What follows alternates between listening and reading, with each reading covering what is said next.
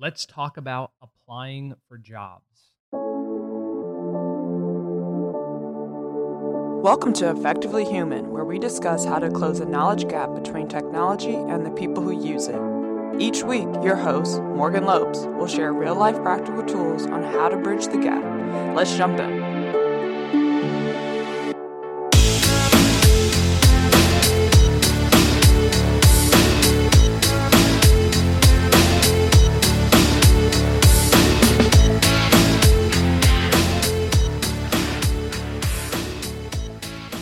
As we are entering the tech field, a big part of actually getting a shot to work somewhere, to make money in the industry, involves applying to work. During this episode, we are going to cover 4 areas that can improve the application process, as well as increase the chance that we are actually going to get a gig in technology. When applying for jobs, it is important to actually sit down first and foremost and determine what success looks like from a job. In tech, it's safe to assume that your first gig is probably only going to last 2 to 3 years. That's not a large chunk of time.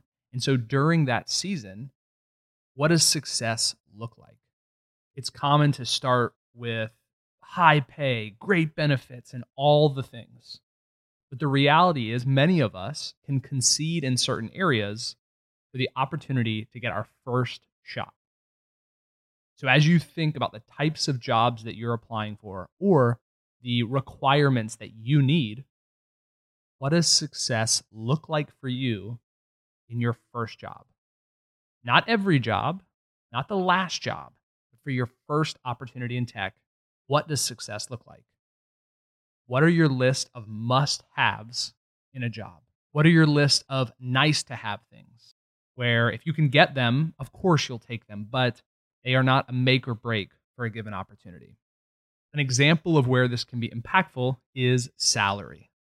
What is the minimum salary you can afford for your first tech job? This isn't the ideal salary. This is just the minimum amount of money that you can work for in this season of your life. For many of us, that number is actually a little bit lower than we would expect or anticipate or even love, but it could potentially open up a lot of new opportunities. The same thing is true with benefits. If you are young entering technology, or perhaps you have a spouse who also has a job with great benefits, then there could be some wiggle room here when it comes to things like health insurance and other, nice to have benefits. If you can get them, that's great. But if you have flexibility, that can open up more opportunities for you. This isn't necessarily the mindset that is intended to serve you for years or decades into the future. As your life changes and evolves, of course, you're going to need to come back and reevaluate what success looks like. But in defining success early for your first job, the goal is to prioritize experience and learning and opportunities to grow your skill and add things to your portfolio. And success, to gain that, might look a little bit different than it does once you already have those skills and those experience. So what does success look like? What are the areas that you're willing to compromise? And what are the must-haves for your first job? The next thing to keep in mind when applying to jobs is quantity, the number of jobs that you are shooting for. I've spoken with many code school students and bootcamp grads and those transitioning into tech, and it's startling to me the number of people who are content with applying to 6 or 7 jobs. An anecdote that might be helpful is if you do not need a spreadsheet to manage the jobs that you are applying to, you either aren't applying to enough or you aren't effectively managing those applications consistently enough to win a job. Now, this breaks at a certain point. If you apply to 300 jobs, and maybe enough time hasn't been spent on any one application to be successful. But when you consider how many applicants every hiring manager gets at a company, you quickly start to realize if every person only applies to a handful of jobs and every employer is parsing through hundreds or thousands of applications, the numbers don't quite add up. And so when you are considering the application process, ask yourself, how many opportunities am I actually giving myself to get a job? There are great templates online for spreadsheets to manage job applications, and I would encourage you to check those out. But a few things that could be worth tracking alongside just the quantity of jobs is each place that you applied, what interested you about that place? As you start to explore lots of jobs and opportunities, it's going to become easier and easier to get these things confused, the details to get them confused.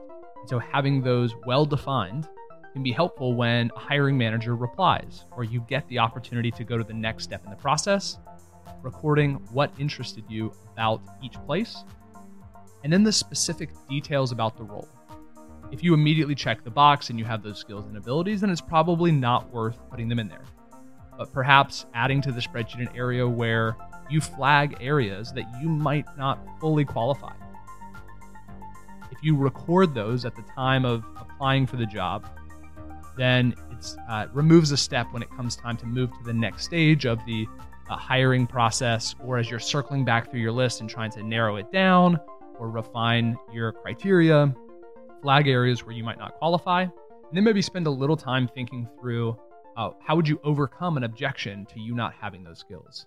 It is perfectly fine to apply to a job when you don't meet all the criteria, but if you are actively applying to a job where you don't meet the criteria, it is worth having an answer in case the potential employer raises that as a question. So thinking through that and adding that to the spreadsheet of the jobs that you are applying for can save time and allow you to seem more articulate and thoughtful when it comes to actually going through the interview process. And then finally, a thing to consider when mapping out the jobs that you're applying for is what stage in the process are you with each company? If you're trying to remember all this or keep it top of mind, I would say if you can do it successfully, then you're probably not pursuing enough opportunities, because as you start to apply and begin the interview process, it gets complicated. Most of us can probably manage two or three different stages at different potential employers in our heads.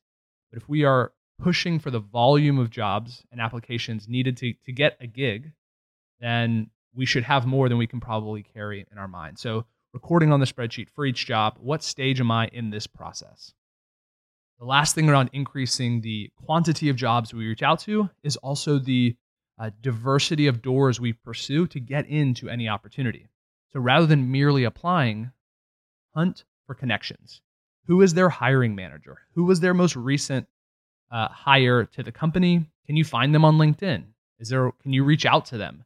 Add a friend request and try and connect with the humans behind the company, not merely trying to connect with just the business through the traditional channels.